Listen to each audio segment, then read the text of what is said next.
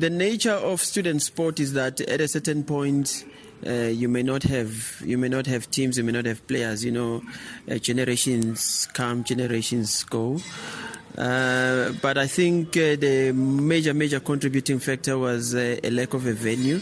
There was a time when the university was using our venue as an academic facility, so we had to compromise the sport part of it. But it's good that we've been able to work it out with the academic side and to say that what is it that we can do to be able to use the venue as well, so that we can have the sport court back in action.